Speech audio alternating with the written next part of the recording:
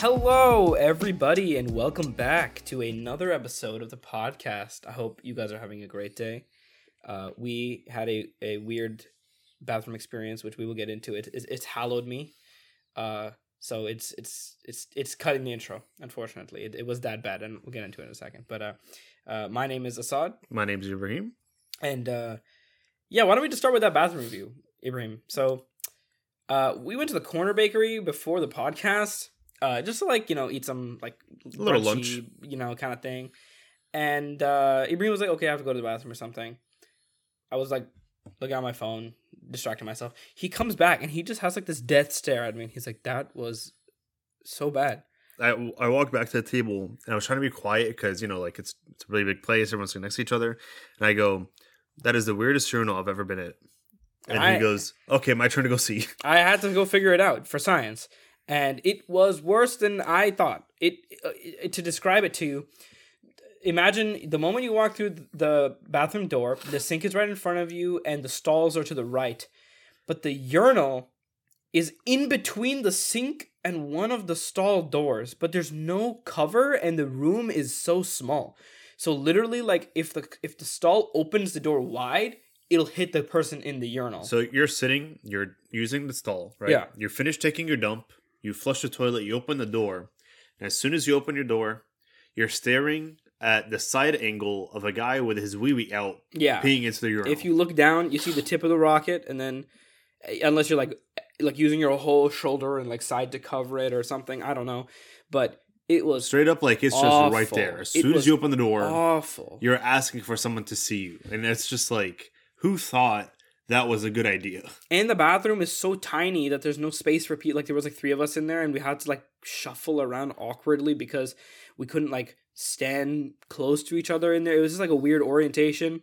The bathroom, honestly, normally would be a 5 out of 10 bathroom. It's pretty gross, mid. But the urinal placement of a singular urinal that didn't even smell that good or anything, no. and it didn't even drain properly, and the flush was weird. 2. Yeah, 2 out of 10. I was thinking about it while I was peeing at the urinal. No one was in the bathroom, but I was like, wow, it's very interesting. There's a lot of wood in here. It's very nice. There's even a gigantic cabinet above one of the stalls. No one ever puts cabinets in a stall. I flush and I turn around to go to the bathroom wash my hands, and some kid walks in and goes straight to the stall. But we brush shoulders from how close we are, and I'm like, how do I turn around and do the math in my head without looking like I'm staring at him walking into the stall? After he walked in and he closed the door, I just kind of really quick turned around and glanced. I'm like, that is straight up just right next to each other. If I had my wee out, he would have seen it. Straight up. I think the uncomforting part is that it was that the you were shoulder close to the door of the stall. The urinal itself wasn't even centered where it was. It was off to the left. There's also one of the smaller ones. And it was a small urinal. So you really had no coverage. There was no wall or blocker, even in that tiny little space. So it leads me to believe that the restroom was a single occupancy bathroom once upon a time. But then they had to transform it because of the occupancy size of the restaurant. And they just kind of makeshift installed a stall, and then they had to make some room for some urinals, so then they just kind of stuck it in there. You know what I noticed, and this is the complete off topic for today's topic, but please I've talked about this with my cousin once because she didn't believe me, but I swear it's a thing. I might have brought this up before. Actually, I do not remember. But women bathrooms are always closer to the main room than male bathrooms are. What do you mean? The distance away from the So as soon as you leave from the restaurant, like the dining area, there's the closest bathroom first is always a female bathroom. Interesting. That is true for Corner Bakery, but I don't think I've seen it that everywhere else. At the malls, at other event places. It's just always that. And my cousin was like, "No, bro, you're tripping." And then we went to the mall that day. I'm like, "Oh, I'm gonna go use the bathroom real quick." And now in the mall, you go off in the long hallway, and then there's the bathrooms in there. It was the women's first, and then it was the males. Interesting. And I'll keep an eye out for it. And I've noticed it a lot. And you know what else that I've noticed that you said a while ago? The whole episode that we did about the shift. Yeah. I've noticed it so much more in all of my new classes and other like experiences I've had being outside, talking to larger groups of people. It's so noticeable now, and I can't unsee it. Every time there's a breath, someone moves their hair, moves their iPad. Like I noticed even for myself, whenever I put my pencil down in order to just like look at the professor, it's whenever he like turns, or like whenever he exclaims something and then has like a moment of silence. That's when I'll socket my pencil into the iPad. I'm cooking, bro. I'm cooking. I hope everybody else who's like out in the world, like now that you've been informed, go back and watch the episode if you need a refresher. Can see this, because it's once you see it, you can't unsee it, and it's really funny. Yeah, that's it. Honestly, mine, like once seeing something you can't unsee it. When I was in 8th grade, 7th, one of those two, in our English class, we were talking about stories and how they are made, and like movies and stuff like that, and once we broke down how movies and stories are made, the beginning, the issue, the climax, blah, blah, blah, blah, I just, like, I can't unsee that now in movies. And you can't see the sections? No, I can't unsee them. Yeah, like you can, they're very clearly, like, you'll be like, okay, this is the beginning, he's going to meet his best friend now. Rising action. And then this is when he gets murdered, and then this is all this. Yeah, it's just like it glows up, and I'm like, interesting. And so now when I'm like out watching movies and they're very long and I'm not enjoying it, I'm like, oh, okay, don't worry. And like 20 minutes, it'll be the climax, and it'll be this, and then like we're chilling. So I'll give it like, there's an hour and a half left, but in reality, there's 8 minutes of credits. In reality, it's an hour and 12, and and just based off of Matt, and I now can never unsee it. See, that's really interesting, because one of my biggest pet peeves is people who, in the middle of a movie, will predict the ending of it.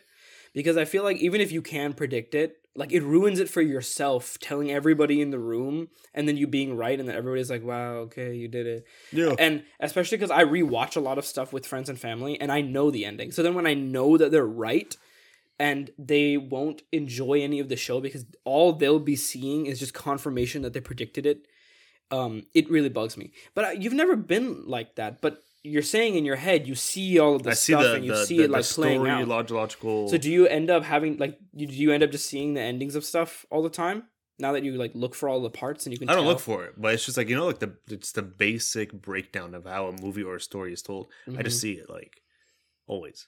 Interesting. I never had that, even though I learned the process. I mean, I know when I see a basic hero's journey story, I can very much like, that's the wise man, that's the antagonist, he's going to lose once, he's going to get the elixir, all that stuff.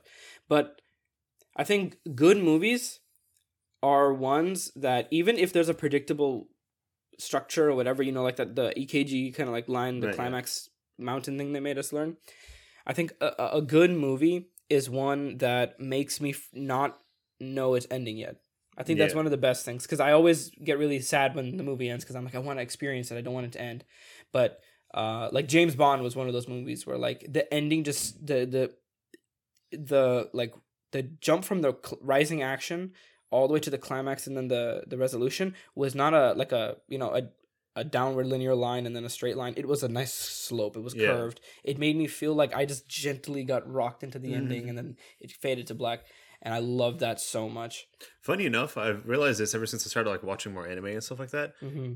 Animes will full on, like, you'll hit the climax and then the season will end there. Mm-hmm.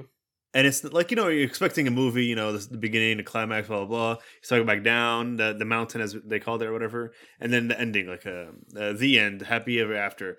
But animes will be like, peak climax, the best friend just died, we're all about to go to war, and then boom, season's over. And then next season, they start all over. They don't even start from like where the climax was. They'll start from the beginning of the origin writing. Yeah, they'll like go backwards sometimes. And they'll be like, all right, now we'll introduce a whole new character. Come back. And then another climax, and then this and this and this. And there's an anime that did that recently that I'd seen. Chainsaw Man was the one I was thinking of, to be honest. That is also because they built what's it called, the Gun Devil so much, and then you're thinking right at the end we're gonna get there, and then you're kind of okay. I think Demon Slayer was also like that. Demon Slayer, because usually every season has a bad guy, but literally the first season of Demon Slayer, half of it is the training montage, and then half of it is just the first boss. And then they're like, then there's a movie you gotta watch. Yeah, and then there's a movie which is not a big boss. It's just another one of the demons. And then after that is like, okay, now we're gonna get into another boss. No. Yeah, and I find it's like, it's pretty tantalizing that way, but it also makes you think, for a show like Demon Slayer, whose manga is already very short, how they're gonna like take the time and Yeah. like accelerate through the rest of the content. Like how fast are they gonna go through it? Are they gonna make every little bad guy a whole season? Because then you'll have like 10 seasons of the show. Because I was watching the Chainsaw Man during my most recent lab study, and I was looking at it, I was like, bro, 12 episodes, like, I'm on episode 7 right now. There's no way they're gonna fight like the Gun Devil like by the end of this, or the Gunny, whatever it's called, by the end of like this 12 episode. Like, we're literally just starting at this point, and like I was doing the math, the climax is here. We're on episode 7, and they're talking about this right now. There's no way. They just introduced a whole new villain right now, and like, there's no way they're gonna fight the whole. They're talking about this whole evil person, the whole season. They're building up. There's so much. Killed this many people. Blah blah blah blah. They have to get to it, right? No. That'll start next. That'll start next year. And that's kind of how like Naruto is too, but it's because it has the length to stretch it out, and there's this really good anime that honestly, Ibrahim, I think should be our next watch because it's short enough, but it's really, really good. If you say Vinland Saga. No. Okay, good. I'm watching that by myself. I'm not waiting for anybody. Yeah, no, I feel like everyone was talking about that one. So I think Full Metal Alchemist Brotherhood. Oh, Mark told me to watch that. It was me and his first anime. I watched the first episode. And it was... Did you watch Brotherhood or normal Full Metal Brotherhood. Alchemist? He told me to watch Brotherhood. Okay, yeah. Brotherhood is like the condensed version. What happened was I watched Avatar, right? And I was like, oh, Mark, what's the next episode anime I should watch? He goes, watch... the Alchemist, whatever. From Alchemist. I'm like, okay, I started the first episode, and then I fell asleep towards like halfway in, and I never went back to it. Yeah, it does have a slow start, but I'm telling you, it gets crazy. And it's the same like what you're saying. The first season is like, it has some sort of structure. The second season is one day. The entire season is one day or like 2 days of things happening. I haven't watched it in a long time, which is why I'd be down to rewatch it, because I should rewatch it. I haven't watched it since freshman year of high school. But it's a really, really good anime, super deep, and I think you need to watch it before you watch Attack on Titan, because it's like the mixture between like Chainsaw Man, which is like fun and like cool and also dark, but then Attack on Titan, which is just like straight up like depression, like sad, but also action. I think you'd really like it. What's it called? What's the one you watched? Death Note. It has Death Note vibes, but not as stupid. You know how like Death Note kind of was like cheesy? Some of it, yeah. It's not as cheesy as Death Note. It's very much like Attack on Titan plus Death Note. Without the cheese and without as dark, like dude, like the third episode or something, like when they get out of the intro sequence, you'll see. Oh my god! For anybody listening, the dog. Oh my god. The Doge. Oh my god. Oh, we finished the first season of Spy Family. Mm-hmm. I'm so glad we got through that, man. That took a while, but it was good, dude. Oh my god, it's so good. Now we gotta start season 2.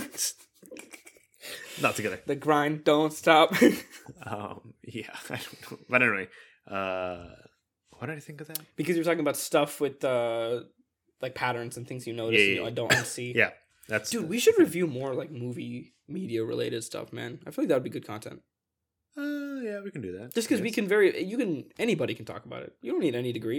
You don't need any level of professionalism. At that point, we just turn into a reaction channel, bro. Those people make money. That's just one segment. Those people just get famous off of nothing. They sit on their bed and they're like, "Hi, today we're watching Mugen Train arc." Not even. They'll just put in their Apple headphones and then just look at the camera. Yeah, and be like, "And here we go, guys." Happens. And then they go, like, comment, subscribe, and press play. And they're like, "I like her red hair." Oh my god, he jumped. No, so every now and then it's like, "Oh, whoa, what? Huh?" Nanikaro? You can get all the reaction sounds you need for like a show, just sampling it from a reaction video. That's it. But no, I'm not saying we react. I'm saying like we watch stuff and like talk about it. Instead of reading, because I don't like reading. Instead of reading stuff, we watch stuff and then we're like, Ibrahim, sipping tea. Ibrahim. So according to the notes I took, the rising action for this movie was absolutely when the protagonist splendid. did this. Absolutely splendid it was. But the real thing we did want to talk about today, which I don't know how long we can talk about it for, but we the other stories that we all hear. Kind of talk. Good segue. Is the movies before movies, which were parables and verbal stories. Parabellum. Were mythologies, and we were really like just like going down a little rabbit hole about like mythology a little while ago, and then I kind of came back during the lunch we had today. We were just talking about like mythology, and we're like, throw that into the podcast real quick. Let's just pick it back up there. Yeah, because what we were kind of getting into is like how there's so many, and what the like relationship between all of them are, because some of them, like, you know how some of them are similar. Yeah, like how like Hanuman, and there's a Chinese god, and then I think one other culture has all three, like a monkey guy who is like a trickster and has a staff, and like almost every like little bit is the same, but it's different cultures that at some point were like not even like anywhere near each other geographically. I feel like the most. We'll start off like in general. Like I feel like when you think mythology, Percy Jackson. Right, you think of like but the Percy normal Jackson. Zeus, Poseidon, stuff like that. Yeah, but then you're like, oh, well, there's also Asian, Egyptian. Oh yes, let's start like, the research. Roll down all the lines, and everyone's like, oh, mythology is not just that. Oh, I thought Zeus was Daddy Zeus, Daddy mythology, and you're like, nah, listen, there's a lot more you're missing out. Like Percy Jackson was, I think Percy Jackson was based on Greek mythology. Yeah, I think what I was gonna say, like I think Percy Jackson was the first mythology thing I've ever like watched or like seen. Really? And then at all? I was a very young age, I guess. Yeah, Percy Jackson did come out when we were like what, 7, 8? Something like that. And then after that I was like, oh. Wow. Okay, I mean if that's what the girls look like, sheesh, okay, Medusa? Yeah, dude, Greek mythology she can make me stone. Anyway. Great. Anyway. I because she turns people to stone, Yeah. What else are you thinking about? Right. Right. Like Abraham Lincoln, you the cut her reason head why he's off. sitting right there in his 'cause he chair looked at- because he looked at Medusa. Exactly. Medusa's real. He was that tall. Yeah. That is how tall he was. Vampire Slayer. Have you seen it? I think some other mythologies. So obviously there's the Hindu, Greek, Norse, Egyptian, but then some of the ones that people don't think about are like Aztec, Aztec mythology. yeah. Japanese. I didn't even know there was a Japanese I one. don't know anything about that. Chilote, Australian Aboriginal, Ooh. Yoruba, Celtic. Yeah. How does Celtic differ from Norse? Slavic, Persian, Buddhist mythology, Korean mythology, Incan mythology, Sumerian, which Sumerian is like pre-Persia, No clue. pre-Mesopotamia, or Listen, Mesopotamia. a lot of what we're going to talk about today, I'm going to be like, oh yeah, let me Google this real quick because I have no clue. Oh, I'm reading this off of Google. Yeah. We are not legal experts. It's not legal advice. This is not financial advice. This is not a mythology podcast episode. It's just random two guys that want to talk about mythology so much. That's what they signed up for when they watched the podcast. But Yeah. what was your favorite mythology, at least before, like as you're growing up? Dude, honestly, I don't know, just because like after watching like Percy Jackson and knowing that the basic standards, like there's Poseidon, Zeus, Medusa, Athena, those type of stuff, and I'm like, oh, okay, cool, that's lit. I didn't put too much thought into mythology, but I was like, this is wild, like, and they have the gigantic monsters you got to fight. Mm-hmm. I just always thought as like stories, and like these stories are just always like the coolest things on earth. But I've never actually put a lot of thought into it. And then we read, what is it, Odyssey? Was Odyssey the mythology one, right? I think so, yeah. And like high school, it's wild, bro. It's wild. Okay, here's a weird question that I'm trying to figure Olympus. out right now. I'm down to go there. Is there like a vacation spot called Olympus? A mythology is a collection of myths, especially one belonging to a particular religion or culture, which makes sense. But I, as a kid, was obsessed with King Arthur and like Merlin and that, which I Googled, which it is also technically a mythology because it's a collection of myths. And like the Knights of the Round Table and everything. Oh my god! I had comic books from like graphic retellings of like the old stories, and I used to watch movies, and I loved dragons and like old knight stuff. That really Hercules, yes sir. That really. Ooh, I forgot about that movie. Hercules and all that. Yeah. The Disney movie. What's the Disney movie? Which one's that one? Hercules. Oh, like the cartoon one? Yeah. Oh, no, I was thinking about the other one. What are you thinking about? I didn't watch Hercules, the cartoon one. Wait, what are you talking about? I was thinking about I was thinking about the Rock one. I was thinking about the other ones that there's always spin-offs. Oh, yeah. The Rock one was, that did happen. It was alright, but like That did happen. there's always like 7 different million movies of Hercules. Like, Yeah. I think do you know the video game God of War? yeah, But like no, bro. stuff about it? I know ish. Because the way it works is like the God of War franchise takes the normal mythologies wherever the character is, but all of the gods are typically bad. Like in mythology, they are the good guys in most of the stories, unless it's like a trickster god. Yeah. But in the games, they flip it on its head, and it's actually like the gods being vain and selfish and rude and evil and bad. Like in the most recent Thor. And then the most recent God of War that was in Norse mythology, it went, okay, it's not that they're all bad, it's just that they have drama, which makes some of them evil or seem evil, or they are good. They're just, associated with evil people, so you wouldn't know if they're good or not. So it really like changed up the dynamic, because I would always think like in mythology, like, oh, this dude like dropped a rock on some dude's head and it exploded and created like the rivers or something like. But these are all like morally ambiguous things. But because it's so like grandiose and mythological, there's like no debate about the morality. But God of War really explores that and like puts it into a modern context, and it's like so compelling to me. So I think before God of War, I didn't like Norse mythology. But after God of War, I love Norse mythology. I don't even think the Thor like comics or the comic character really made me as into it as the games did when they came out. Yeah, and I never I always knew about mythology and like that whole idea, but I've never, how do I say this? English is stupid. You say it in Arabic if you want. I don't even know how to say it in Arabic. Like I've always wanted to like read more about it, for example, but I just never put in the work. And so even like you going and like playing God of War got more than me, just because I would read it as a book, I'd think about it for a little while, I'd be like, wow, that's crazy, bro, and then like Hades and like all this stuff, and but I would just never put that work in to go read more about it, even though I was always like interested in it. But then I would like go talk to my parents about it. They're like, Brahim, haram, and I'm like, yeah, that was the one thing. Being a monotheist makes admiring any polytheistic thing is very, very, very difficult. But then you hear and then you read stories in school and you're like, dude, this is actually kind of cool. Like, this is crazy. And then he dropped a rock, bro. That's gigantic. Like, what? And then there's a 3-headed dog in there too. Do you remember that painting that you did in high school or when you were doing your schizophrenia and mental illness project? And you were looking at those like pictures of that guy who did all them as with schizophrenia. And then one of those pictures was Mars consuming his son. Yeah. Or something like that. Yeah. That is based off of a mythology. Yeah. Like I've always been like interested in stuff like that, but it's just doing the reading more into it. Just I never did. You know what I mean? Like reading the stories, I'd be down to do and all that jazz. I just never went and did more research into it. Like, sorry, no, it's Saturn.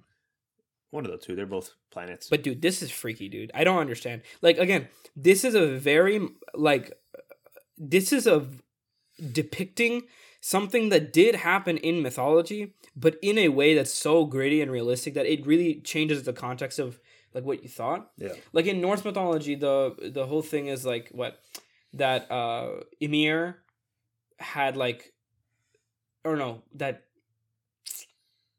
Zeus and his siblings were eaten by his dad. Yeah. But then he busted out of his dad, right, and then killed his dad, right? Or something like that. Something like that, yeah. But like you think about it when it's like told to you verbally, or like even when you kind of like basically imagine it, and you're just imagining like Yo Gabba Gabba, like it's there's a party in my tummy. They're just standing in his stomach.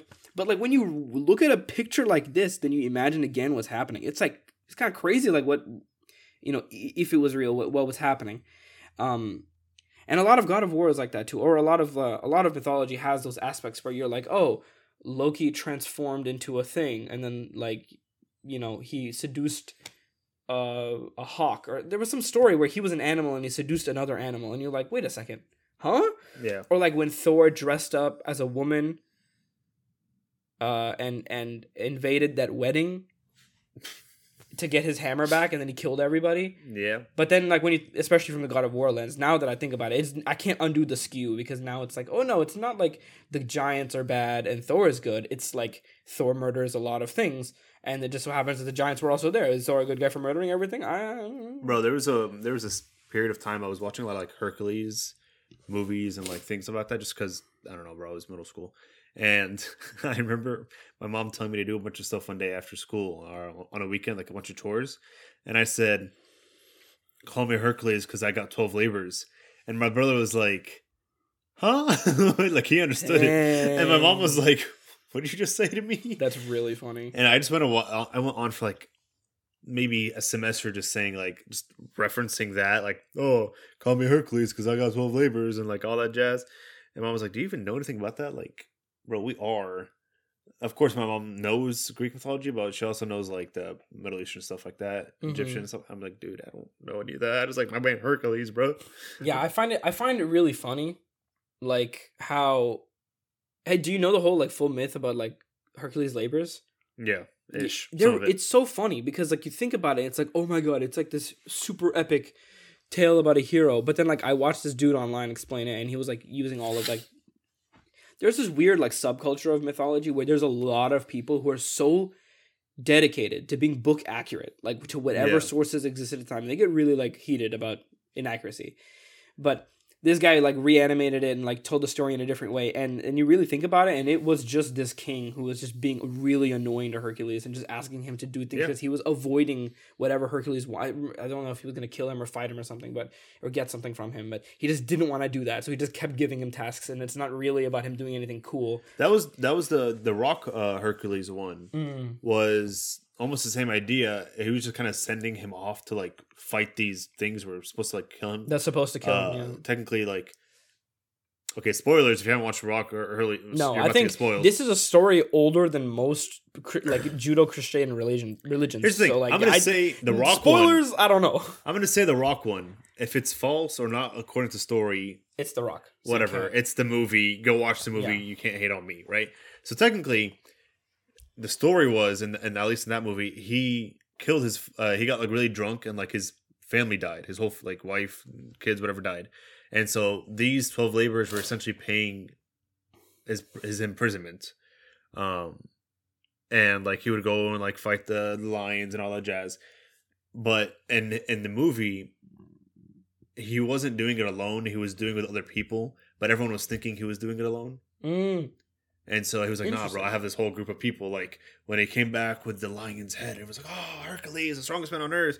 Then it cuts to, like, a scene of, like, the lion's about to jump on Hercules, but there's one guy over there with a bow and arrow, and, like, one here with a spear, and, like, all that jazz. So, like, that's kind of the idea behind it. And then in the end, it was actually, like, the king who got Hercules drugged, and then he went and killed his family just to get rid of Hercules because the people were liking Hercules more than the king. Interesting. And,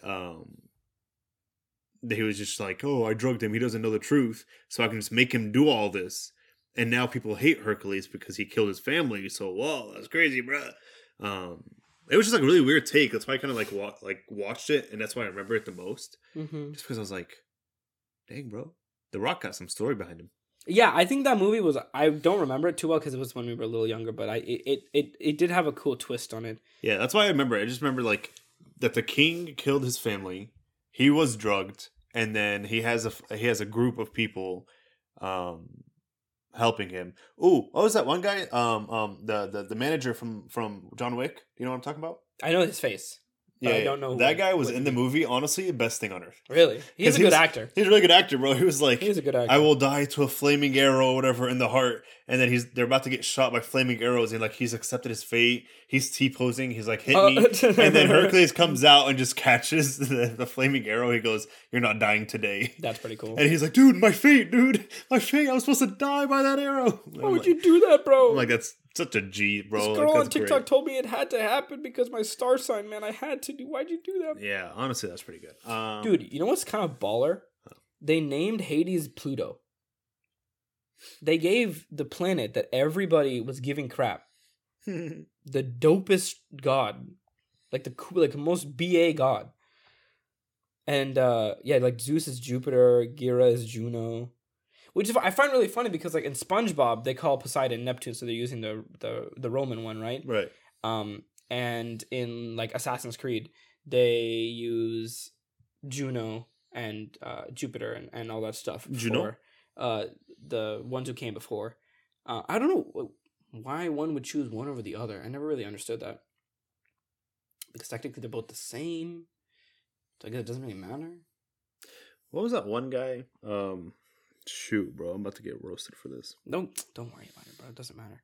I honestly don't care, but I'll probably get roasted for it. Good, please don't care.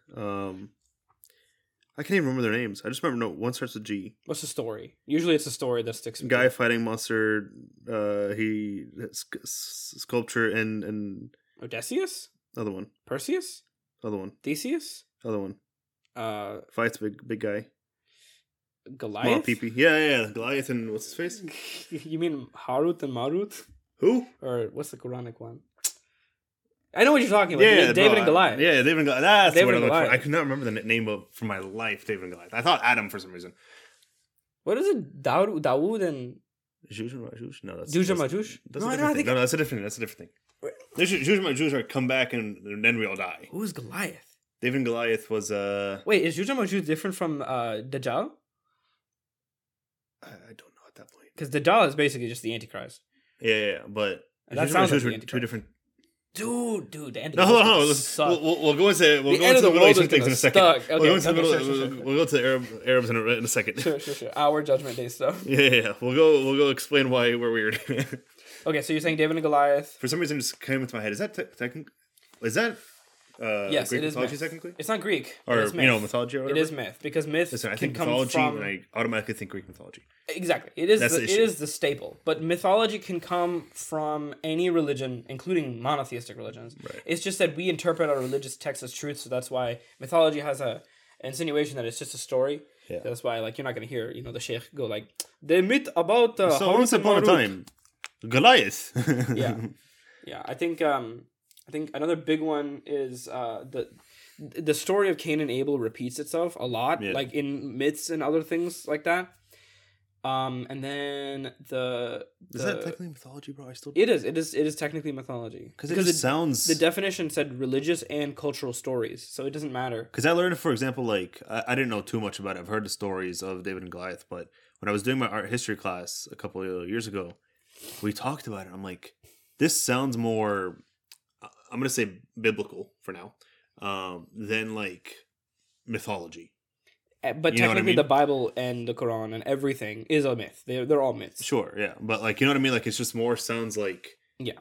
it possibly could have happened actually, like high key. I think it's but- because in myth, there's a lot more like fantasy that happens, like Yeah. a lot more magic or like things that aren't real. But David and Goliath is literally just some dude with a slingshot. yeah, But they both are like moral based, right? They're both about like, and this is how yeah, you. this is yeah. So even though there's a theme and a moral, but one is not the other. That's why it seems more biblical because biblical stuff or like monotheistic things are more grounded in reality, even though they're also not. But more than Greek mythology, I think. But There was I remember the assignment for David and Goliath was there's these two art tour museum go whatever. I guess like they're getting paid to do this. They just walk around in like museums and they'll go to like each art piece. Oh, It's curator. Yeah, a curator. There you go. And a guy and a girl, and they're just like, and this is in a very quiet voice because museums. It's always freaking And quiet, they're and I very hate close it. to the It's mic, so they're like- stupid. And this is David and Goliath, first created in blah blah blah out of marble, and they're just like talk about it, and I have to watch like a 35-minute video and then write like a small little paragraph, but I'm just like, hey bro, can you speak up a little bit? Yeah. Can't hear you. Yeah, They sit especially there, because like there's people in the background like, oh my god, he's not wearing pants. and they sit there, they're like, Billy, close your eyes. him being naked signifies how America. Did you get the lunch from yesterday? Actually, I had to pay Brenda back, so I And just went to the ma'am, bank. ma'am, I'm trying to record a video, I ma'am. completely forgot. Ma'am, I'm trying to record, ma'am. Dave, can ma'am, you I'm trying to actually record a video. like get us in Ma'am, closer? Goliath I wanna will take a sit picture on you, with it. ma'am. Hold on, move. I Ma'am, gotta take a picture. I will Okay, get sweetie, the ready? slingshot and shoot you with his little wee wee. Okay. Okay, thank you. Sorry. Anyway, literally, it's just like that, and Yeah. they just sit there and they break down how his structure of the body and all of this jazz, and I'm like, it's very interesting to hear, especially like any sort of mythology, any biblical thing, any art piece, anything in the history. It's interesting to hear, but these guys will just go on for like 3 hours about how the statue was really made of marble, and then when something happened and the fires happened, and then the slingshot is actually behind him, it looks like he's welcoming Goliath, but in reality, he has a slingshot behind his back. Yeah. Okay, first of all, like, I don't know, man. cool, all cool and jazz. Where'd you get this from? I love art who got this? museums, but I really appreciate when they have concise, like, their little blurbs on the side. Because you're right. I think because we live in the past or in the future, but we're looking at the past, it's easy for us to be like, oh, this means this and that means that. But as all someone of- who creates art, I'm not thinking about everything to the minute all detail. of art history, we covered biblical, any sort of mythological, whatever, like Zeus, all that jazz. Any queen, king, anything royal.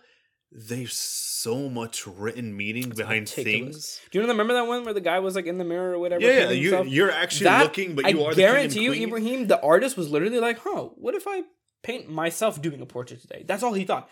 He wasn't like, oh, the king and the It's just- queen and like the symbolism and like, oh, the There's daughters so are much over there. meaning behind he was little literally things. just like, oh, I'm just gonna paint this today. I actually want to, like, if I had one power to go back in time, Mm-hmm. right? Talk to the painter, the artist, whatever. Just be like, how much of what they're telling me today is true, bro? What you got in your head? Like, what's the reason you did the Mona Lisa? You know what's Tell really me cool? more.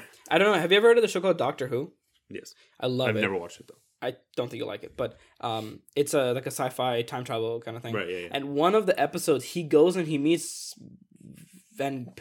which one's the one who cut off his ear? Van Gogh, right? Yeah. Van Gogh. He was one with like the mental illness. Yeah, Well, yeah. they all had mental illness. Oh, but I think it's in a clip where he like comes in. he comes back to the. and everyone's Oh seeing my him. god, it's so sad. But that episode is really cool because Van Gogh was not like cool or like had swagger. He was just some dude with a farm hat and who like wanted to paint this church and wanted to paint this sky, and he had chunky brushes because he just couldn't afford good brushes. And then all of a sudden they're like, the post-contemporary modern industrialist art style new art technique is actually which a causes staple not of the region. Single And it brushstroke. doesn't make any sense sometimes. I Like, think, nah, bro, he just got an accident. like I think like when we learned like stippling and like art things make sense, but then when you think about like, okay, for example, Van Gogh, Picasso, a lot of their work had not romantic themes, help me art history, but like they did the thing where you could see the brush strokes, Right. and it was intentional. Right. But I don't think they did it for a lot more of the symbolic reasons that people think. I think they were just like, this looks cool. This looks a lot smoother than my last painting, bro. It's easier to make the lighting look real. Yeah. Like when I'm in Procreate, I'm not like, oh, this brush symbolizes. I'm just like, oh, it'll make it look cooler. This looks a little messy. So I'm just gonna, fix this real quick. I think the other side to that is that back then philosophy and like what's that word? Humanities and those kinds of like things were just embedded in the way that the upper class probably acted. So everybody in that era probably had an air of this, even maybe if it was not real or not. But the artists who had to paint all the rich people also kind of picked it up. Right. And they kind of, like the Mona Lisa, they're all like, oh, she's smiling. Is she not smiling? Why are her eyebrows so thin? Is she wearing a veil?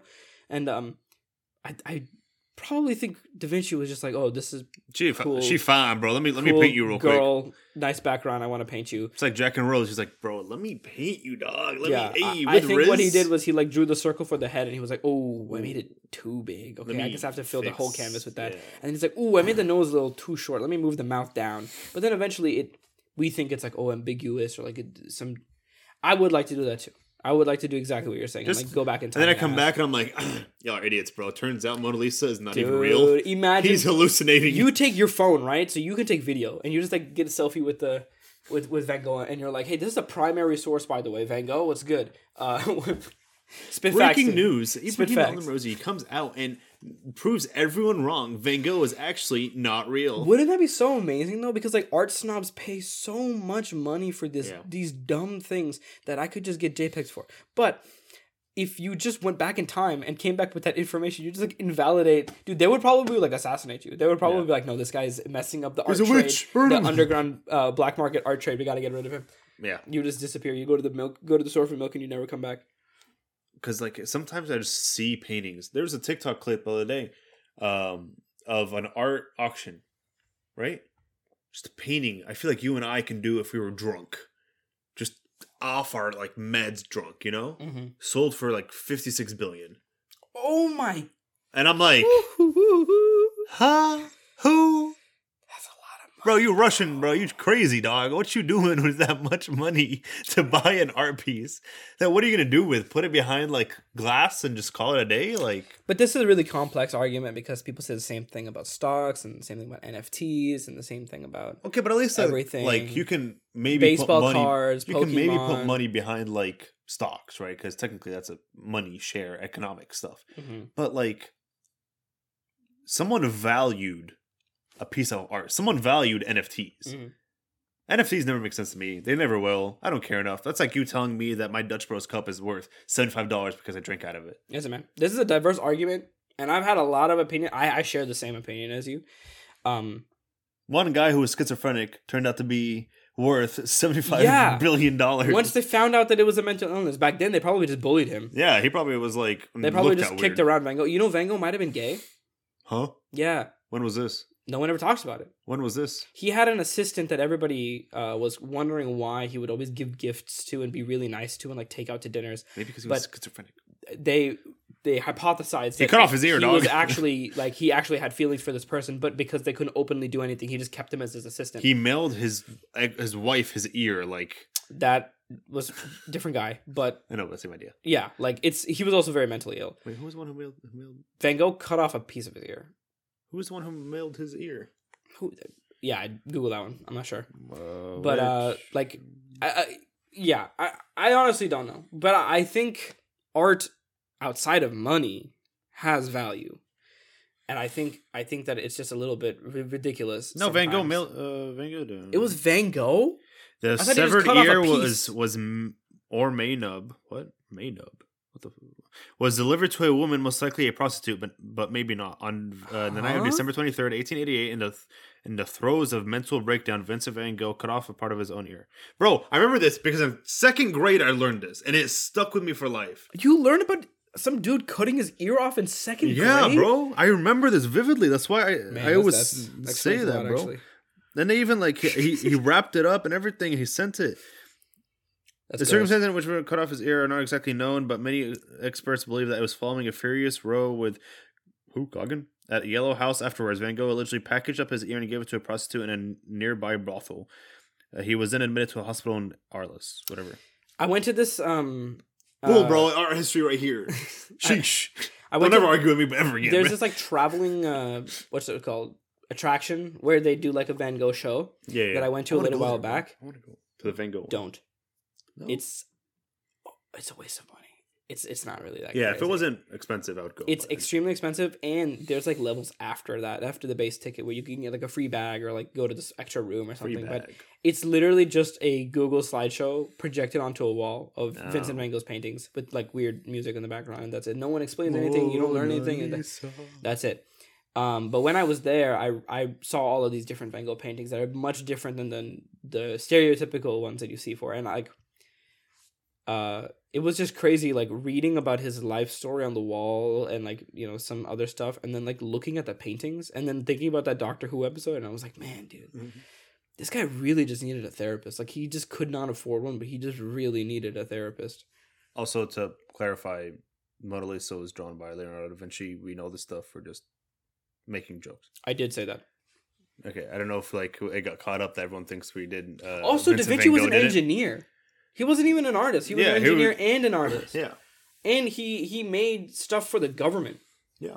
And he was an artist. So like none of these stories, they could tell me that David and Goliath was the story of David and Goliath, but in reality, David was probably just a guy who was chilling and he got jumped by some random dude named Goliath. Look, dude, listen. Like the stories are wild. If I, as an Medusa engineer, probably was just hot, and everyone was like, "Dang, bro, I'm bricked up." that And that's is how she turned actually, into stone. there's a little, yeah, that's kind of like the origin story. It kind of, Literally. But if you ask me and my major, any of the engineers that I know, if they would add depth to art, they'd be like, no, they just No, see bro. nuts and bolts. So if you went back in time and were like, Da Vinci, what are you thinking? He'd be like, oh, the dimension of this thing has to be 20 meters long, but that actually got to convert that into inches because of the standard metric system, and then I got to calculate the rotational radius of the center of mass, and then figure out. And he's not like, oh, this is breaststroke. I mean, I think rarely any artists are. You know, when I really draw like this that. this circle right here to represent a wheel, I'm actually using the fifth art piece of the Mona Lisa. Whenever I derive the Ooh. lead in the ink and its powderiness.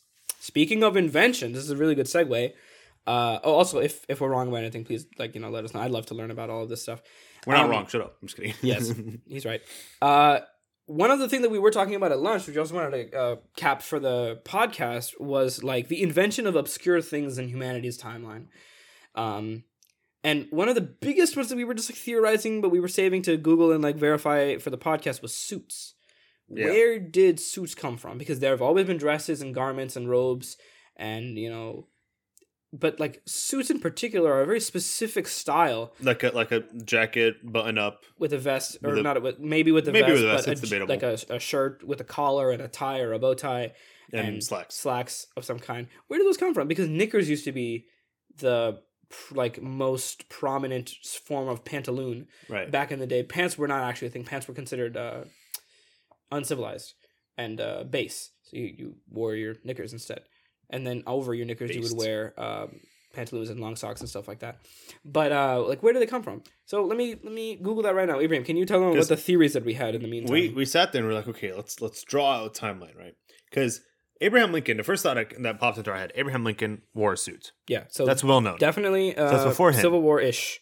So it's before him. But we know that George Washington didn't. So, okay. He was wearing the weird little, like, piano teacher. Yes, the Mozart-looking, like, super jacket, British. right? Yeah, and so then, like, the khaki pants. with the clogs fluff, or whatever. The fluffy shirt. Black shoes. So it's just colonizer like... shoes, pilgrim shoes. So that's, like, where we're looking at right now. So it's between one of those 2 years. And also, we know that, like, back in the day, they would wear something akin to bow ties or ribbons. Right. Or things like that, or, like, fluffery in their thing. They wouldn't wear ties. That wasn't a thing yet. But they did have shirts and collars, but the collars were typically pricked up. They had also overcoats and jackets, but they used to be more frilly and had longer frocks. I sort of was thinking they were made for military, like, men or anything like that, but I can't say yes. I don't know if I say yes to that because they also had the slacks, boots, a, like, jacket, shirt that's kind of, like, gigantic that just does not look normally like a button-up. I think it goes, like, one side or it's, like smooth-sided, so there's no buttons, no nothing. With the little triangle Krispy Kreme hat. Yeah. But I don't remember them wearing suits. But I remember in the movie Pearl Harbor, they were wearing suits then, which means it was before World War II, before the Industrial Revolution, so before then. So I don't know, to be honest. Yeah, we also had some theories that maybe it was like an Italian, German, Russian kind of thing somewhere in the Eastern Europe parts that mixed with Western European style that didn't just, like, form the the suit. We were saying, okay, like the way the lapels falls and the shoulders of the suit, and then like the whole combo of the vest that was more Western European and Eastern European. Yeah, we were trying to see because my argument was like Parliament in European worlds was they would wear like the gigantic robes with the pants and the fuzzy shirts and stuff like that. But in America, they would wear the George Washington fit.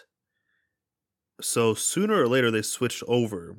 But the Europeans loved the pants. Bro, I don't know. They loved their robe. So I'm on and a website. Napoleon looked weird in his fit because that was the next thing I could think of. I'm on a website right now that looks like HTML. So that's how you know that it's well researched and very reliable.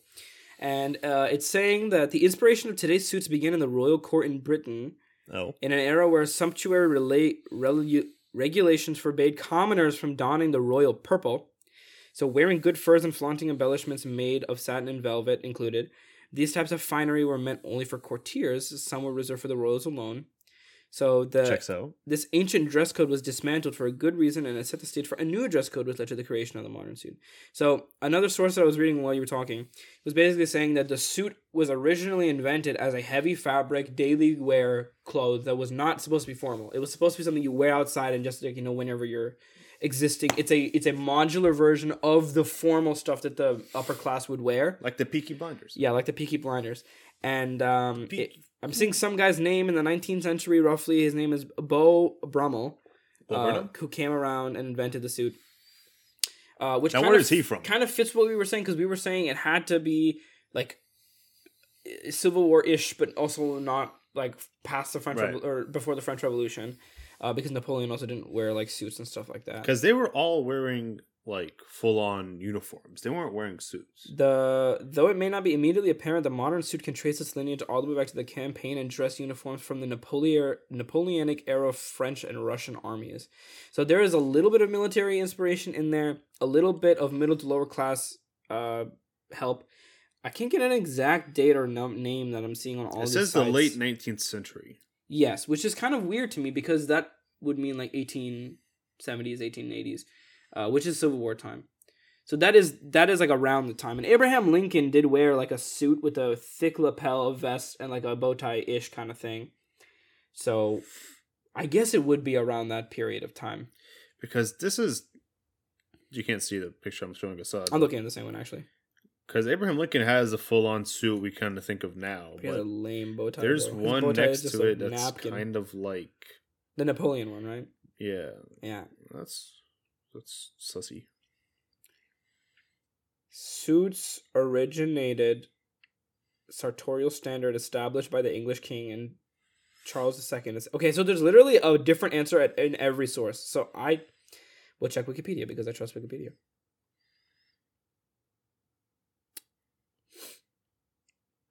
Oh, there's also like the suits that they're thinking of are the weird piano ones. Like the Mozarty ones? Yeah. I'm also seeing stuff similar to that. So I think the like formal, or not formal, but like the Abraham Lincoln one came after more what's modern blazer modern thing, not just like a literal like an overcoat with like massive buttons and like Mozart collar and like wigs. The Mozart one is like a shorter jacket with cutouts that go long behind the legs. Yeah, really long coattails. Which is more Frenchy, more revolutionary. More Frenchy. But that is where the blend is right there. Because right after that, it's saying that the modern lounge suit, which would be something like we're talking about a blazer, a tie, would have been invented in the late 19th century, but traces its origins to the simplified sartorial standard by the English whatever in the 17th century. So it has roots in the French and the English formal wear, but it was simplified and reduced to be more available for the middle class and lower class. An example of Charles II, King Louis the XIV, whatever that number is, court in Versailles decreed that in English court men would wear a long coat, a waistcoat called a petticoat, a cravat or a necktie, a wig, breeches, trousers, and a hat. However, the paintings of all these people in the Dutch Golden Era revealed that such an arrangement was already usually informed in Holland, if not Western Europe as a whole. So Western Europe in general was developing the idea of the prototypical suit we know now over time in different areas, but they all eventually came to the same idea because the upper class was all wearing similar stuff, and then the lower class emulated. And then in the 19th century, some dude came out with the more polarized adapted version. Yeah.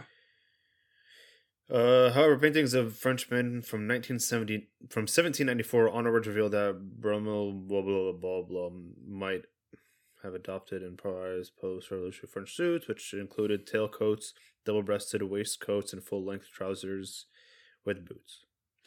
The dinner jacket was invented and came to be worn in around 1888, and it was descended from the white tie dress code according to evening tailcoats, but quickly became a full new garment, a dinner jacket, new dress code, initially known as a dress lounge and later with the black tie.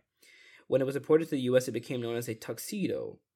The dress lounge was originally worn only for small private gatherings and white tie tails, and was still worn for large formal events. The dress lounge slowly became more and more popular in the large events as an alternative to the full evening dress and a white tie. Yeah, okay, so the Edwardian suit was 1901. Is like 1900s, 20th century 1900s, where it looks almost exactly the same. Not a tuxedo, but literally it's just like an overcoat, like vest, a Willy Wonka, a tie, Willy Wonka. I think we're looking at the same picture too. Yeah, I was literally reading the same Wikipedia page. It's interesting because like the blend between what old formal wear used to be and then suits, it happens so slowly that it just seems like suits popped in all of a sudden in the 19th century, right, and then that's it. It just seems like they just invented and then existed forever, and they were never not a thing. But it said that like it was created that people had to wear them, like in the government, whatever it's called. But then they were like, oh, they're also being used informally, which means like everyday bouts in other countries, other places. So it's like, oh, who started first, bro? I think in general, though, the safest bet is that the immersion of the Industrial Revolution was what solidified the formal, like what you know now today as like the suit. So it wasn't an Italian? It was not an Italian, unfortunately. It was a combination of Western Europe and all of the governments. So France, Europe, maybe Italy a little bit, maybe Germany a little bit, Spain, England. The French dude, died in France. No, he was born in London. Which guy? The one that repopularized in 19th century. Yeah, Beau Brummel. Yeah, that's the name that I see keep coming up as well. So I think he was the start of the common version of the formal wear that they were wearing in the parliament and in the government. And then it kind of But this is saying French Revolution-ish was around that time. Yeah. I think that's when the idea started, and then it evolved into what we think into the 19th century and then in late 19th century. Which, hold on. Whose idea was it? So technically, King Louis, whatever number XIV, was the original ideator of it because he was the one who said, "Yo, wear X, Y, and Z." He was the one that instituted the dress code, which was already a thing, but he just made it standard. That picture you see with the guy with the long socks and his trousers, and then the long coat with the buttons and the white shirt and the necktie. Yeah, but technically, he was the one who. I see it more like it says it was used informally in Holland, whatever, if not Western Europe as a whole. Yeah. But I see it more that he just started the domino effect, but the actual when you picture a suit that started around Brummel's time, and then after that. One of these guys was Dutch. Yes. So this was everywhere. No, it was mostly Western Europe, with a little bit of Eastern Europe. The an arrangement was already used informally. Man, that was a question that we were debating a long time. We were drafting various theories. It's really funny how close we got. Because one of the first things we said was, okay, Abraham Lincoln had a suit. We know that. Napoleon didn't have a suit, but it can't be too far before that. So that means that it has to be somewhere in between this range of time. And then we just kept trying to narrow the gap. And we literally hit the beginning and the end of the range of the time when it happened. So that's kind of crazy. So you're telling me that... How am I supposed to wrap this around my head? They saw these two painters saw people wear suits up in Holland. Informally before the king said wear it. Yeah, they probably already had that idea, painted it, and then the works had gone around. And then people were like, oh, they look nice. Let's do something similar. And then the king was like, yes, do that. I like it. So it was before. Damn, bro. Give me a number, bro. Yeah, it's really weird. It's really weird how something really big like this doesn't have a concrete date, like a definitive here is when it happened, which I think is kind of unsettling. Who invented cow milk? Yeah, that's another big. That was the next one. I was like, Assad, we can talk about so many things, bro. Who decided to pull out a potato and decide to eat it, bro? Because someone really thought, ooh, roots. Whose idea was it that they were like, yo, this cow, this pink thing, this cow looking mad. What funny. if I just, or maybe you know what happened? Maybe they saw a calf drinking from its mom, and they were like, they were like, oh, if human drink breast milk and cow drink cow milk, that can human drink cow milk? Can I go milk your milk? Let's see, who invented milk? There's no way there's an answer to that. There is an answer. Through analyzing degraded fats on unearthed potsherds, scientists have discovered that Neolithic farmers in Britain and Northern Europe may have been among the first to begin milking cattle for human consumption. Their dairying activities of these European farmers would have begun as early as 6,000 years ago. So you're telling me a caveman did not walk up to a cow and start milking it? No. Because naturally it's abnormal. Humans are one of the only animals that drink another animal's milk as a thing. No, most animals don't do that. Yeah. The ability to digest milk was slowly gained between 5,000 and 4,000 BCE by human genetic mutations spreading, which gave us a lactase persistence, which is true. The amount of lactose in normal milk is too high, and in breast milk is not even that crazy compared to milk. So we had to evolve to even be able to tolerate milk, or else it would just destroy your digestive system. You'd have to poop all the time. It'll rearrange your guts. If the data is correct, it may predate the rise of other major civilizations near East India and North Africa. So, at some point, the gene was added before a lot of those early civilizations, but the actual milking practice became a big thing in Europe. Uh-huh. They domesticated cattle in Mesopotamia, but the milking part didn't come until the Sumerian civilization, approximately 3000 BC. Wait a second. So they would catch cows and kill them and eat them. But they would never milk them. They would catch cows and milk them, eventually. Yeah, but beforehand, Mesopotamia, the thing you just Archaeological evidence shows that Sumerians drank cow milk and also made cow's milk into cheeses and butters. Right. So that's 3000 BCE. That's why I'm how is it that the English came up with why are they saying it's the English then? Hold on. Evidence of dairy cows in Sumerian civilization. Domesticating cows in ancient As Egyptian. stupid as movies are and how fake they are, I've still seen people like say, "Oh, old Egyptians and Mesopotamians and all that jazz, Babylonians drinking milk." Okay, I think here's the thing. Humanity was curious together. A little too curious. Too curious together. Basically, the way that this research is reading out, it's that various civilizations at different times discovered, because everybody went through an agricultural revolution, it was one of the big booms of humanity, that you could get milk from a cow. It wasn't not necessarily because of like, ooh, some guy was like, but it was more that they saw that there was a product made from these cows and that they could make other things from it. So maybe one person made a mistake and somehow found it. Then they discovered what the invention was and then propagated the information. But our form of making milk comes from the British form of making milk, which would have been whatever I said earlier. But you're right. The Egyptians had one. The Mesopotamians and Sumerians had one. The Babylonians probably had one. Everybody who had farms had a cow of some sort. Okay, so the or goats or any sort of milking of the English milked goats the way we think about it now traditionally.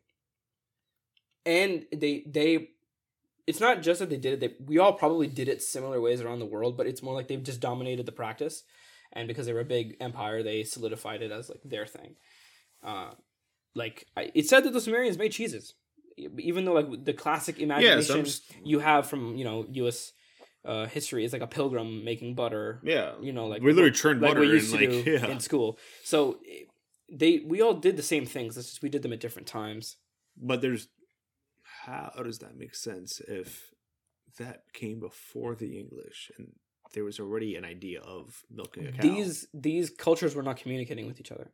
Okay, but like the British was a lot later. Yes. Well, the English, whatever. No, you're right. The British were a lot later. The early Northern Europeans would not have just been the English. It would have been the Saxons and the Nords and the not Franks. A single person saw some guy with milk? Yes. Or no. It's more like they were probably like, oh yeah, we all do this individually. Let's industrialize it to make it big. And then they together created, because they were already a large group of nations at the time, they created the practice and made it like a staple. I don't know. That don't sit right. It's basically like when two people have the same idea, but one of them patents it first. These guys just put the patent on it, even though maybe someone had been doing it for longer. I don't know. Something don't sit right. I mean, there's only like one way to milk a cow. I don't think that's like crazy. Yeah, it's just like there's no way they went years upon decades and saying, "Oh no, never thought about that," until one day I just randomly went up north and I saw some guy drinking a white liquor and I was like, "Hey, what's that?" And then I went back to my home country and they're like, "Guys, I'm gonna go milk a cow and y'all gonna watch me do this." And then the English, British, whatever you want, they are coined it as theirs. I don't think they coined it. I just think it became. And I don't think it's that no one else knew how to milk. It's just that the British did it a lot. So then everybody was like, oh, like people newer who were learning it said, I'm doing what they do. So then it just became that the British were the ones who did it. Or the English. So they stole the idea, Northern Europeans. No, they discovered it by themselves. They didn't steal anything. Just like the Mesopotamians discovered it by themselves. That's like if you and I are using the same word, right? Like we come up with like a funny little niche word. Mm-hmm. But I'm saying it a lot more. And Thomas hears it and he goes, "Oh, I like that word. I'm going to start using it." But you came up with the word and I'm just kind of using it like between you and I. But according to Thomas, I came up with it. Between the Europeans, that's exactly what happened. But the Europeans didn't steal it from I'm not saying steal, but Mesopotamia because they didn't exist at the same time. You know what I'm saying? Yeah, but that's the issue. They didn't exist at the same time, but like there was milk before. No. What this means, Ibrahim, is that every society at a certain point when they discovered farming was like, I gotta milk a cow. We gotta go touch. So everyone touched a cow gotta individually. Go and pull that thing and see what happens. So everyone milked a cow individually. Everybody individually discovered milking of cows. Yes, but the British were the like most recent, and because we come from the British, the most popular. But not a single one beforehand was like, "Oh, bro, we already know about this. Our tribe didn't have to try it for the first time because we learned from someone else." No, they did. Like the Native Americans, I know for a fact they milked their horses, right? And they had like buffalo's milk and things like that. or maybe I'm wrong. Which is about crazy the that like buffalo's no one. one else heard about. But they didn't communicate with the Europeans. There's no freaking phones. I'm not saying hey, call them up. They're but, across like, oceans. They didn't even have trade. They didn't have trade because they didn't know each other existed until Vinland Saga. So Vinland Saga. Can you imagine rolling up like a whole new world? Like, we're here for spices, and oh my god, what are these Native Americans? Wow, it's crazy. Mm-hmm. What is this? Spices? Oh, what is this? Milk? Huh? wait, run back milk from a cow and a buffalo? Well, and a actually, goat that is kind of and a how it sheep worked. They and were a like, this? "What is a pig?" or something. There was some animal that they brought from Britain that didn't exist in America. That they were like, "What is this? Can I milk a pig? Can No? we take it?" I Can't? don't Okay, remember cool. what it was though. That's weird. But yeah, you like know? imagine you're just existing, and all of a sudden someone brings a new animal, and you're like, "What the? That a hummer? You can eat that?" you know? And imagine, okay, the Nords when they came right to Vinland, which was like northern Pennsylvania, New York, like that area, right? They came because they were just looking for a not cold place that had good soil, right? That's all they wanted. Mhm. And through talking to them, the Native Americans or the indigenous people at the time learned basic English or whatever Proto-English was, right? They had some idea of what they were talking about. So that when Columbus came, records don't say this, but they had a form of communication. They could actually talk already, which it freaked them out because they were like, wait a second, how do you know how we talk even though we've never seen you before? So the English settlers, they come to this random place and these people who look nothing like them randomly start speaking their language. Like, let's imagine you go up to an alien and all of a sudden it's like, sup, bro? Spit some Riz. And you're just like, huh? Where is your mouth? Where is the voice coming from? And he's like, nah, I'm telepathy with you, man. I'm talking to your mind. But in English. I don't know, bro. Oh no. Oh no. What was some, we had one on the stupid invention that was interesting. You asked me who invented the wheels, and I told you Flintstones. Yes. And I stand by it. Who invented the wheel? Flintstones, bro. We're going backwards. We actually wanted to go forward. We actually went backwards. Yeah, we're starting with suits, and then we went to milk, and now we're talking about wheels. We started with the Greek gods, and now we're talking about. I think it was Egyptians. No, it's invented the wheel. Ancient Mesopotamian people. You know how it would be. Yeah. The Egyptians before the Egyptians. Yeah, you know how it would be. I'll represent. They invented it, but it was also likely invented around 2800 BC China. Or 4000, 4200 BC Bro, Mesopotamia. The Arabs and Chinese are always like One step butting ahead. heads, bro. They're They're always one, you know. like, math? Nah, we got math. One after another. Fireworks? No, we got explosions. Bombs? Algebra. Nah, bro. Algebra. That's really funny. Yeah. You I know the remember triangle is the strongest shape? Yeah, heard about that. So why do they make circles? Because it's circle go fast. Circle go vroom. Circle go vroom. Yeah. I think that's kind of, you know what boggles my mind? A lot of things. Yeah, a lot of things. There was like a thing on my cat toy where like you can like move the handle, but there's a little hole in it. So when you like put the handle into the rod Right. to, you know, the whatever the Uh-huh. toy, there's a hole, and if you cover it, it makes a vacuum. Yeah. Just that vacuum, like 3 men pulling it would not be able to. You would not be able to remove it. Yeah, yeah. Because you pulling it makes more force on the suction. You actually break the rod before you actually got the handle off. And I think that's crazy. This guy invented a circle. And then all of a sudden, everybody was like, oh my god, we can move things that we couldn't move before now. He stared at a rock and he was like, let me hit it a couple times, see what happens. Yeah. Oh my god, it's a circle Do now. you think, okay, they obviously had squares because squares are like pretty common. Their So then houses. he was like, okay, what if I round all of the edges? And then he was like, okay, what if I round it even more? And then he was like, okay, what if I smooth it even more? No, And no, he here's just what kept happened. going. He was trying to make a square, right?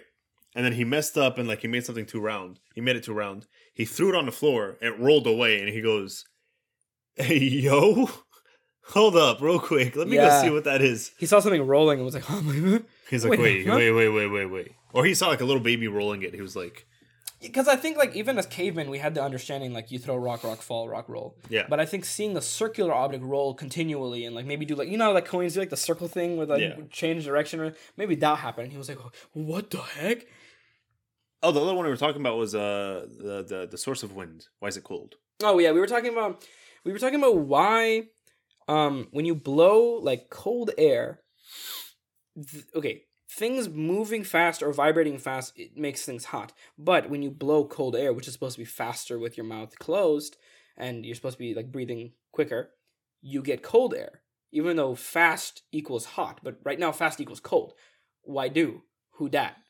But I think that's a larger, more difficult discussion that I need to ask my physics teacher and then maybe I can get back to you about that one. Why is wind cold if It'd go fast. it goes fast?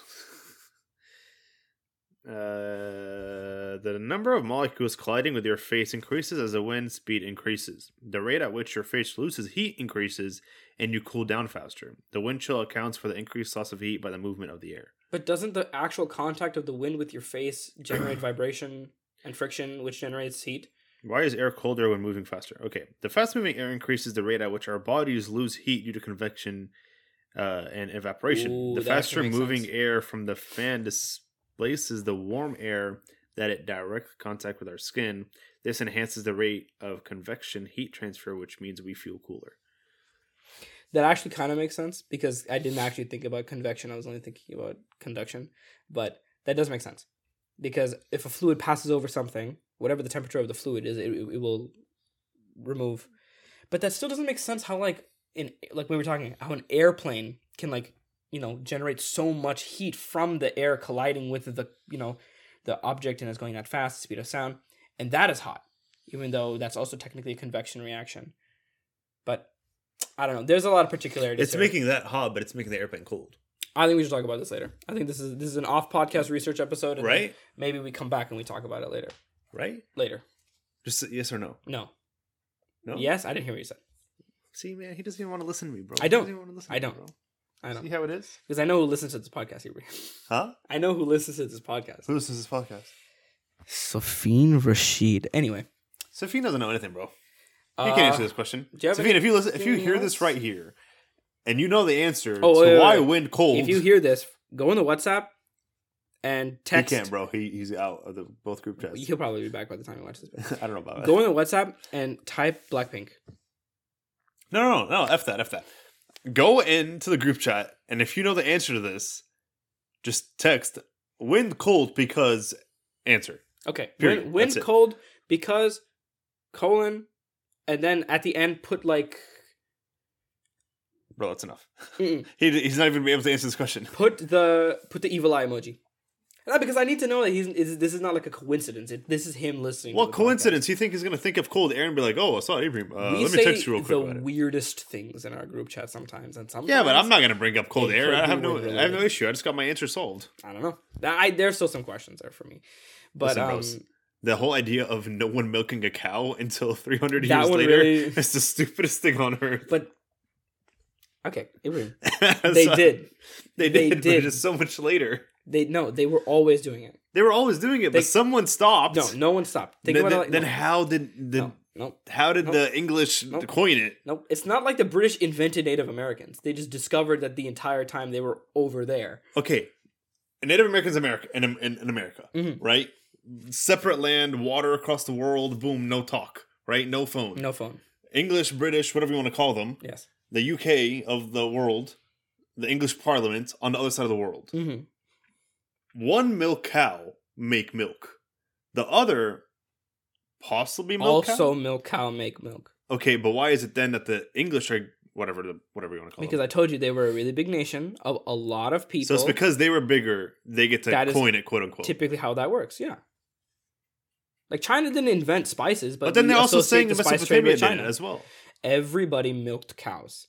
If you're talking about why we do it today, it's because of Britain. If you're talking about as a practice for humanity, that's when you talk about all those old people. That's not, yeah. I'm talking about like as humanity.